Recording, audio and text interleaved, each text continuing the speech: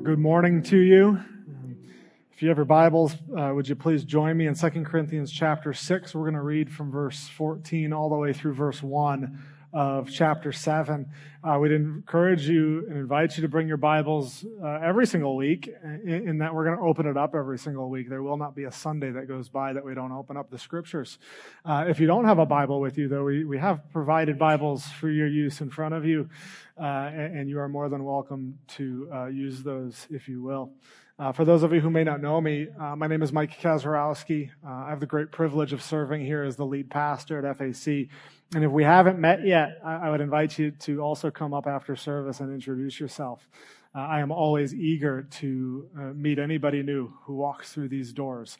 And it would be a great privilege for me as well, and a blessing to me, actually, if you were to make yourself known. For now, though, let's go ahead and turn to God's Word. Once again, we'll be in 2 Corinthians chapter 6, and we will read from verse 14. This is what Paul writes to the church in Corinth. Do not be unequally yoked with unbelievers. For what partnership has righteousness with lawlessness? Or what fellowship has light with darkness? What accord has Christ with Belial? Or what portion does a believer share with an unbeliever? What agreement has the temple of God with idols? For we are the temple of the living God. As God said, I will make my dwelling among them and walk among them, and I will be their God, and they shall be my people. Therefore go out from their midst and separate from them, says the Lord, and touch no unclean thing. Then I will welcome you, and I will be a father to you, and you shall be sons and daughters to me, says the Lord Almighty. Since we have these promises, beloved, let us cleanse ourselves from every defilement of body and spirit, bringing holiness to completion in the fear of God. A brief prayer before we begin. Father, we thank you for the provision that you have given us in Scripture. As we come very weak and very needy, would your Spirit give us assistance and feed us from the rich nourishment of your word? Would we drink deep from the well of your wisdom and walk in your holiness? We thank you and praise you for the access that you have given us through the redemptive work of your Son, Jesus Christ.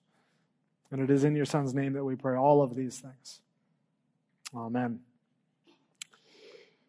If you have traveled on any sort of mass transit or mass transportation during rush hour, in the middle of one of the largest cities in the country, you are familiar with the experience, the restricted experience of being cramped for space. That feeling that as you stand in the subway or stand on the bus, you sort of need to hold your ground lest you are forced out of the door as new people come in and jockey for position and try and occupy the space that you hold. That right there is actually the image that we see presented here near the end of 2 Corinthians chapter 6. As Paul writes to the church in Corinth, that is the position that Paul finds himself in. If you were here with us last week, you'll remember that Paul opened up his heart to the Corinthians. His heart was wide open to them, meaning that there was space for them, right? There was nothing between him and the Corinthians as far as Paul was concerned. There was plenty of space. However, in verses 12 and 13, which we looked at, Paul makes the point that the heart of the Corinthians was restricted or constrained. Their heart was a crowded space, and Paul felt as though he was being pushed out. And it was crowded because they allowed certain false preachers to come in and take up residence and influence them towards a polluted, stained version of the gospel, of the message of Jesus, which is no gospel at all. They would talk about Jesus, but they would also add on to the gospel and make promises that weren't necessarily true. And the church in Corinth, they were eager to partner in ministry with any messenger or message that seemed attractive or glamorous to them, regardless of its validity and regardless of whether or not their message was true. And so this left the heart of the Corinthians divided, as false teachers occupied a certain amount of space and influence, forcing Paul, who was like a father to them, forcing him slowly out of the picture. And not only was Paul slowly being squeezed out of the picture, but so was the message of reconciliation, the true message of the gospel of Jesus Christ, which Paul preached as an ambassador. And so Paul here in 2 Corinthians really is diagnosing the situation as a problem with their heart. And so in the passage that we read today, Paul actually offers the remedy to the situation.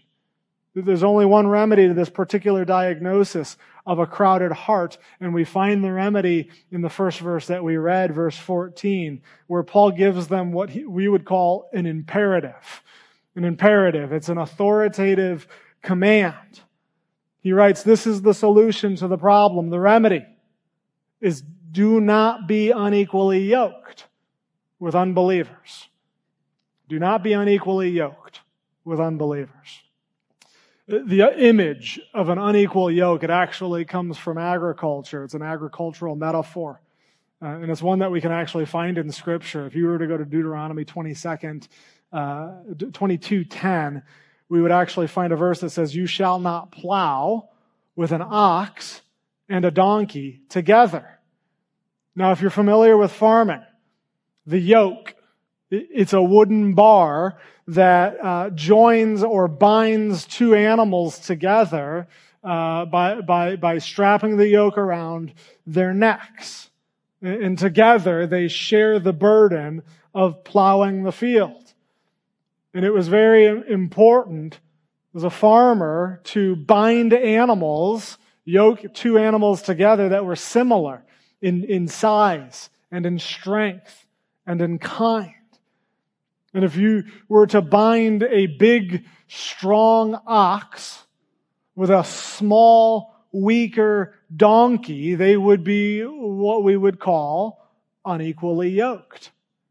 And as you tried to plow the field in straight lines, you would quickly find that in being unequally yoked, the ox would overpower the donkey. The ox wouldn't be able to go where it needed to go because of the donkey. And instead of plowing straight lines, you would wind up with circles, or you would wind up with spirals. When unequally yoked, animals cannot perform the task set before them because they are at odds with one another. So in using this metaphor, Paul commands the Corinthians church, the Corinthian believers, to unbind themselves from somebody, specifically from unbelievers. Now, it's important to note here that the word unbeliever is always used to distinguish those who are outside of God's kingdom, who aren't God's people, to distinguish them from the believer, those that are in the sphere of God's kingdom, who are citizens of heaven. It's those who do not believe that Jesus is the one and only way to reconciliation with God. That is the unbeliever. Now, while this term is generally used for anyone outside of the sphere of God's people, Paul, in this context, is referring to a specific group of people in a specific situation with a specific problem. Yes, this command has broader connotations, and there is a broader application for us, which we'll get to later on. But when the Corinthians originally read this, they knew exactly who Paul was talking about. You see, Paul is not simply warning the Corinthians about the potential danger. He is, but it's more specific that he is instructing them to stop a danger that is already in progress. This command could almost be read, stop yoking yourself. Stop being unequally yoked. There are unbelievers, Paul says, in your very midst who are influencing the church, and you need to separate yourselves from their influence. With that we see that this imperative in verse 14, to not be unequally yoked with an unbeliever, with unbelievers, is actually closely related to an imperative that we looked at last week in verse 13, when Paul asks the Corinthians to widen their hearts also, as he has widened their hearts to them.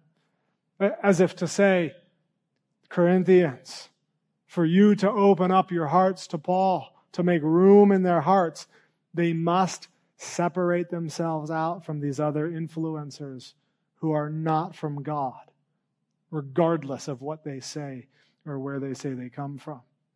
And if they don't do that, as long as they are still yoked to the unbeliever, their hearts will remain restricted towards Paul and restricted towards the message that he preaches. Now, what exactly Paul is specifically prohibiting in this command for us as secondary readers, as not the primary readers in the original context, is a little more challenging. We'll try and address that actually when we get down to verse 1 of chapter 7. But before we get there, we find that Paul uses two areas of support for this command, not to be unequally yoked with unbelievers. And we're going to walk through these. The first area of support is found at the end of verse 14 through the beginning of verse 16, where Paul asks 5 rhetorical questions which highlight the differences between Christ followers and those who are not Christ followers. And he highlights the relationship between the two and asks the rhetorical question of really, how can these two be related? He highlights that they are actually incompatible with one another. But Paul asks these 5 questions to drive home the point that being unequally yoked isn't just a matter of frustration. It isn't just a matter of difficulty or avoiding difficulty in life. Know that by being unequally yoked isn't even compatible. You can't even mix because the believer and the unbeliever are what we would call mutually exclusive, meaning that you can't be both. You cannot be both a believer and an unbeliever at the same time. You are either one or the other. And this is what Paul, basically the point that he makes in these 5 questions. So let's walk through them together. First, he says, what partnership does righteousness have with lawlessness? You see, as Christ followers, we talked about this several weeks ago when we were in 2 Corinthians 5. As Christ followers, we are the righteousness of God because of Jesus' work. That's verse 21. Right? For our sake, verse 21 of chapter 5, for our sake He, God the Father, made Him, Jesus, to be sin who knew no sin. Why? So that we might become the righteousness of God. We are positionally righteous as believers before God, and you cannot be righteous positionally and lawless positionally at the same time. You are either innocent, righteous, or you are guilty. Lawlessness. And so Paul asks the question, what partnership has righteousness with lawlessness? The expected answer is, it doesn't. It has no partnership. Question number 2, or what fellowship? What kind of friendship does light have with darkness? Something in the light is openly visible for all to see. It's exposed. It's revealed.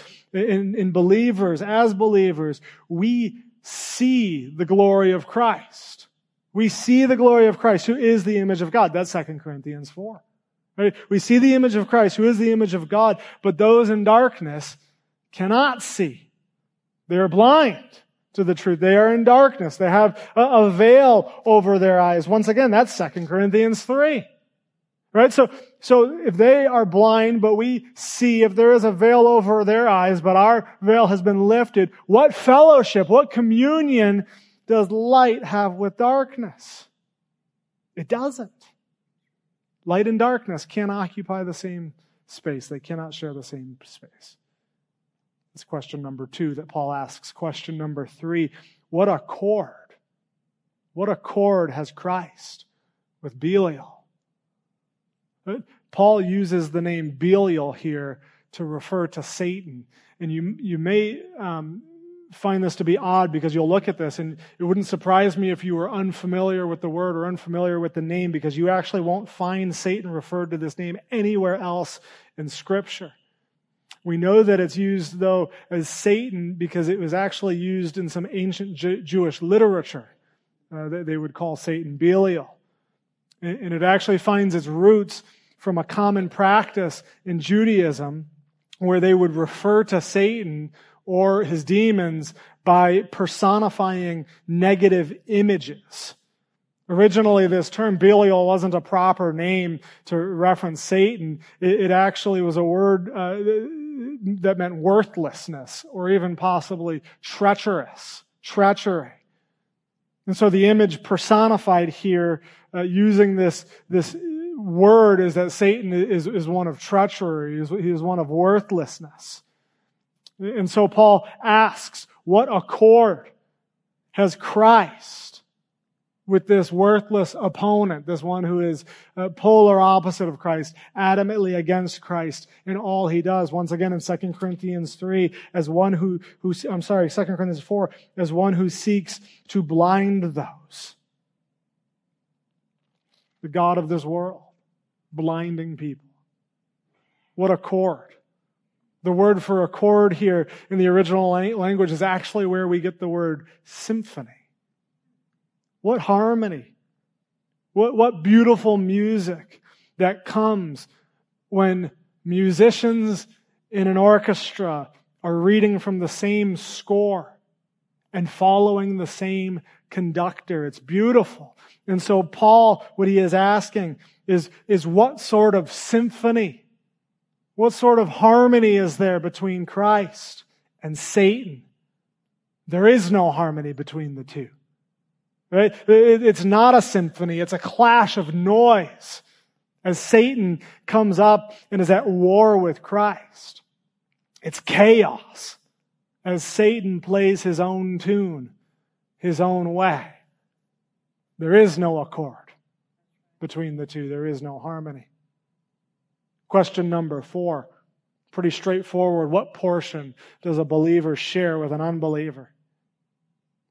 Think about it in terms like this. If a believer's entire life comes under the influence of the Spirit and under the guidance and leadership of Jesus, and the unbeliever's doesn't, if we have two very different set of values and a different way of looking at the world and different philosophies and different concerns and different priorities, what portion is there? What is there to share on any meaningful or significant level? Nothing. And finally, question number 5. What agreement has the temple of God with idols? Now, while the temple of God in the Old Testament, it was a physical location, it was a physical building, it actually represented the presence of God. Within the most holy place, the Holy of Holies in the Old Testament, in the center of the temple, God's presence was manifested. And so what Paul is really asking is what agreement is there in the presence of God? What agreement does the presence of God have with the presence of idols? Once again, God's presence and idols cannot occupy the same space. There is only one throne, and it belongs to God. And to bring idols into the temple, into the presence of God, would be to try and replace God's presence with the presence of something else. And it can't happen. What agreement is there? There isn't. You can't have it. These 5 questions show that there are 2 opposing camps that have nothing in common because each belongs to a different sphere of identity. They each belong, the believer and the unbeliever, to a different sphere of influence. And so if you are a believer, yoked or bound together with an unbeliever, you will not only be mismatched with the other, but you will never live out what you have been called to do in this life by God.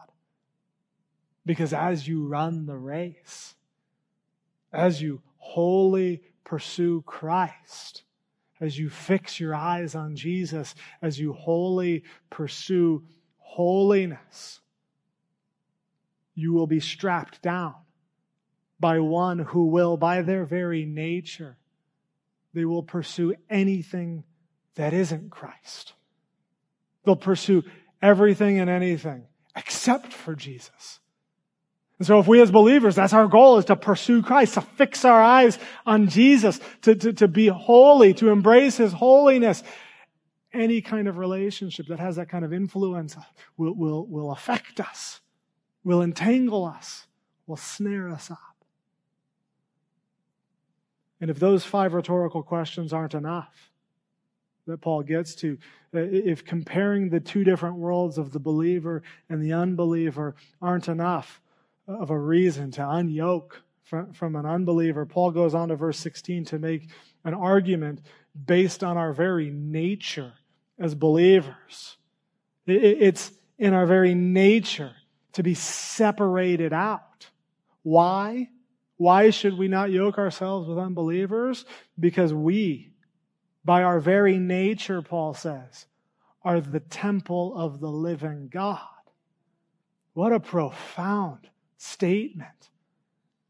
Once again, the temple is a physical place, a physical location under the Old Covenant. And if you wanted to properly worship God, if you wanted to know and experience His presence and be in His midst, you needed to go to the temple. Right? The Old Covenant was a come and see religion. You want wisdom? You want the presence of God? You want to worship Him? Come to the temple. And the word used for temple here more specifically speaks about the place of worship, specifically the holy place, the Holy of Holies, the shrine, if you will. Right? When Jesus came, though, He ushered in a new temple, a new holy place, a new Holy of Holies. God no longer took up residence in a physical location, but in our hearts. And He is now in our midst. And you'll notice in this passage that the first person plural pronoun, the word we, corporately we, is matched with the singular noun temple. We together, corporately, are the temple, singular, of God. There are many times where we pray this prayer like, Lord, Holy Spirit, you are welcome here, right? We invite you to be in our midst. And I want to, God, would you be present here today? Is the prayer. And that's not a great prayer because theologically speaking, He is present. He is here. Now, it's okay to say, Lord, would we sense your presence? Would we know your presence? Would we know that you're here? But He is here. And this is just one of the many reasons why it's so important for believers to gather in person with other believers on Sunday mornings.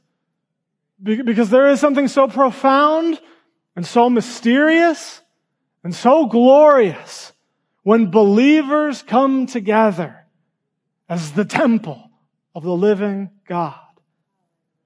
We don't give nearly enough recognition or acclaim to what is actually happening here when we gather on Sunday mornings.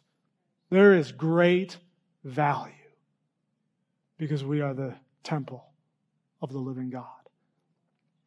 Paul goes on to explain that we as the temple of the living God, it's actually a fulfillment of prophecy. This was God's plan all along. And the support for this claim is written all over Scripture. And Paul shares some of the Scripture to support this. It appears that he's actually quoting one source here in verses 16 through 18, but he's actually quoting at least, if not more, 6 different sources. 6 different Old Testament passages. We don't have the time to look at all 6 individually. We're going to look at them collectively as Paul writes it. However, if you're feeling ambitious and you're curious to study them on your own time, I'll give you the sources. In this passage, Paul quotes from Leviticus 26, Ezekiel 37, 2 Samuel 7, Isaiah 52, Ezekiel 20, and Isaiah 43. I'd be happy to give those to you afterwards if you're curious. Each of those texts, however, while separate, they all deal with God's covenantal relationship with Israel. And Paul takes that covenant and those promises to Israel, and he actually reapplies it here to the church as a whole, to the Corinthian church, which is pretty remarkable, actually, and we'll get to that later. This is what the promise was. God promised Israel that there would be a day where he would make his dwelling among them, where he would walk with them. In other words, he would be in their presence, in his presence. And they would experience the fullness of God and the fullness of being his people. And then we come to verse 17, where Paul says, therefore. Once again, a word in Scripture, when you see therefore, you always have to consider what was written just previous to it. In light of the fact that the Israelites had these promises, therefore, in light of the fact that God will dwell among them and walk among them, in light of the fact that he will be their God and they will be his people, God says, go out from their midst and separate from them and touch no unclean thing on the way out. That specific portion of the prophecy was in relation to the Israelites' exile in Babylon. It was written by the prophet Isaiah. God promised to restore Israel and draw them back from Babylonian exile. And what God is instructing the Israelites to do as they come out of exile, right? He instructs them, leave Babylon behind. Separate yourself from Babylon.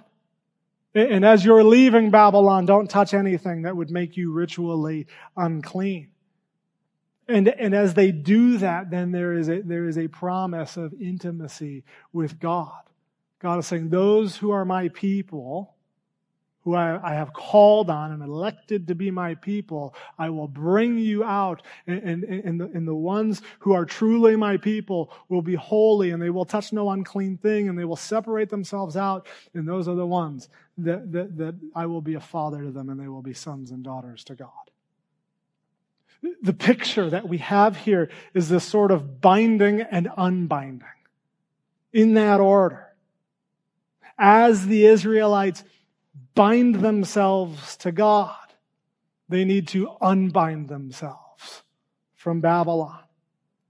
As they bind themselves to the holy, they need to unbind themselves from the unholy. This is what the Israelites were called to do, having been delivered from God from captivity. Now, in using these prophecies, the application to the Corinthians is clear. God's promise to dwell among the people has found its fulfillment in the new covenant community. And just like the Israelites were called to avoid the unclean things that would defile them, that would make them impure, so too should the Corinthians avoid the unclean things that will defile them and make them impure. And herein lies why this command, this imperative to not be unequally yoked with the unbelievers, applies to us as well as we sit in this room. Because like the Corinthians, we too, if you are a believer in Christ, are a new covenant people, a new covenant community, having put our hope and faith and trust in Jesus, believing in Him to be our salvation. We too are the temple of the living God with the church in Corinth. There is nothing in this passage said of the Corinthians' character and of their nature that cannot be said of us as well. And so the command does not only apply to the Corinthians, but to us as well. And verse 1 of chapter 7 actually helps provide a little clarity for us of what this actually means to not be unequally yoked with the unbeliever, as Paul restates the command basically and elaborates on what he means when he says, don't be unequally yoked with unbelievers.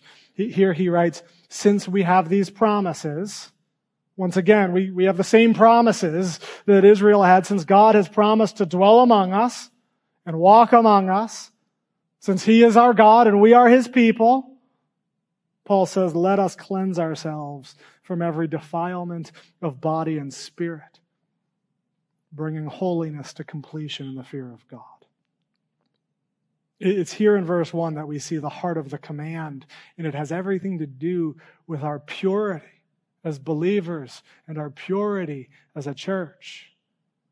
You see, this isn't a matter of legalism, of what I can and can't do. It's a matter of our holiness.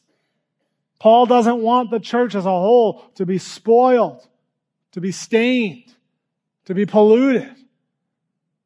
And with that, we see what this doesn't mean.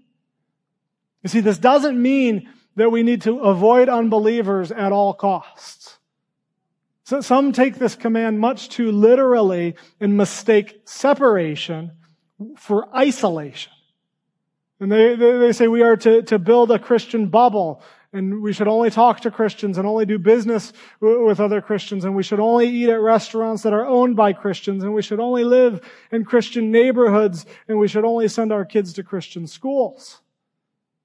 If that's what it means to not be unequally yoked, then this command actually flies in the face of what's written elsewhere in Scripture, especially in 1 Corinthians, where Paul in chapter 5, verses 9 and 10 explains that in order to have no association with the unbeliever, and he gets more specific, he says with the sexually immoral or the greedy or the swindlers or the idolaters of the world, you would actually have to remove yourself from the world, meaning that it's actually impossible not to associate on some level with the unbeliever. In fact, living in the world alongside unbelievers is the very method in which God uses to expand his kingdom. Evangelism is not possible if we live on an island only populated by Christians. And so I want you to go out here knowing that there actually is value in our association with the unbelieving world, and we should pursue that, and we should chase that down for the cause of God's glory and the cause of expanding his kingdom. That's not what we're saying, and that's not what Paul is saying. So when Paul commands us not to be unequally yoked with unbelievers, he's not talking about having no contact with the unbeliever, but instead he has in mind a particular kind of contact. He's talking about a contact, a connection, a relationship, a yoke that would defile you, that would pollute you, that would draw you away from God's holiness. Paul is concerned with the teaching and the ways of life from unbelievers that stain the purity of God's people. One commentator wrote that at the heart of this calling is the preservation of the Christian community through the cultivation of Christian character and the weeding out of wickedness. Paul's concern is that believers who bear the name of Christ not maintain relationships of shared values that will pollute and eventually destroy the character of God's people. He's not as much concerned about the church's activity out in the world, but rather the world's activity within the church. And so we see this as a matter of influence. Which relationships in your life are your greatest influences, and what impact do they have on the direction that you are walking in life? What effect do they have in your pursuit of Christ and your pursuit of holiness? Who is influencing you, and how strong is their influence? How strong is the bond to them that you would allow them to influencing you? And what type of influences are we allowing in the church? You see, most have taken this command to primarily mean that you should not marry unbelievers. And while I would say that that is an appropriate and a legitimate application of this command, it means so much more than that. To stick with this idea of romantic relationships by way of example, I would go as far to say that this command means that we shouldn't even be dating an unbeliever. That our closest relationships need to be with that of believers. This command forsakes entering into any sort of partnership that would influence us away from the purity and holiness of God. You see, as believers, our strongest ties in this life, our strongest bonds, our greatest influences need to be with and from other believers. Now let me draw attention to an obvious elephant in the room. If you are an unbeliever here with us today, I can understand from your perspective that this has been harsh. And I want you to know, and I want to reassure you that you are absolutely welcome here. We would love to have you here. We can talk to each other. We can laugh with each other. We can even grab a meal together. In fact, I invite you to have a meal with me sometime. I would love to get out and get to know you better, and we can even be friends. But at the same time, we must come to a healthy understanding that we have opposite worldviews that are adamantly at odds with each other. That we live for radically different purposes. That we serve two radically different masters. If we're honest with ourselves, if you're an unbeliever, you live for yourself. And I wouldn't expect you to live anywhere else. I live for Jesus. Yet it would be my hope and desire that you'd be willing to sit down over a cup of coffee with me so that I can get to know you better and understand how you perceive the world. And during that time, if you would be so gracious to let me tell you who Jesus is and why I am so loyal to him. That is a serious invitation to those in the room who may not be so sure about Jesus. Please do not hesitate to reach out. Would you pray? Heavenly Father, we thank you, Lord, that in your holiness and in your purity, you have provided us a way out of our sin and a way out of our bondage to things that you are against and a way out of our death, Lord. And so as we are redeemed people, as we are positionally righteous, Lord, would you make us morally righteous? Would you help us with this? Would you help us unbind, Lord? Because this is a painful process. This is a hard process, Father, as we unbind from things that we used to love more than you. But Lord, we come to you as believers declaring that we love you more than anything else, Father. And so would you help us as we bind to you, as we abide in your Son, Jesus. Would you help us release the things that try and take up residency on the throne of our hearts. We thank you, Father, for your goodness to us. And in your holy name we pray. Amen.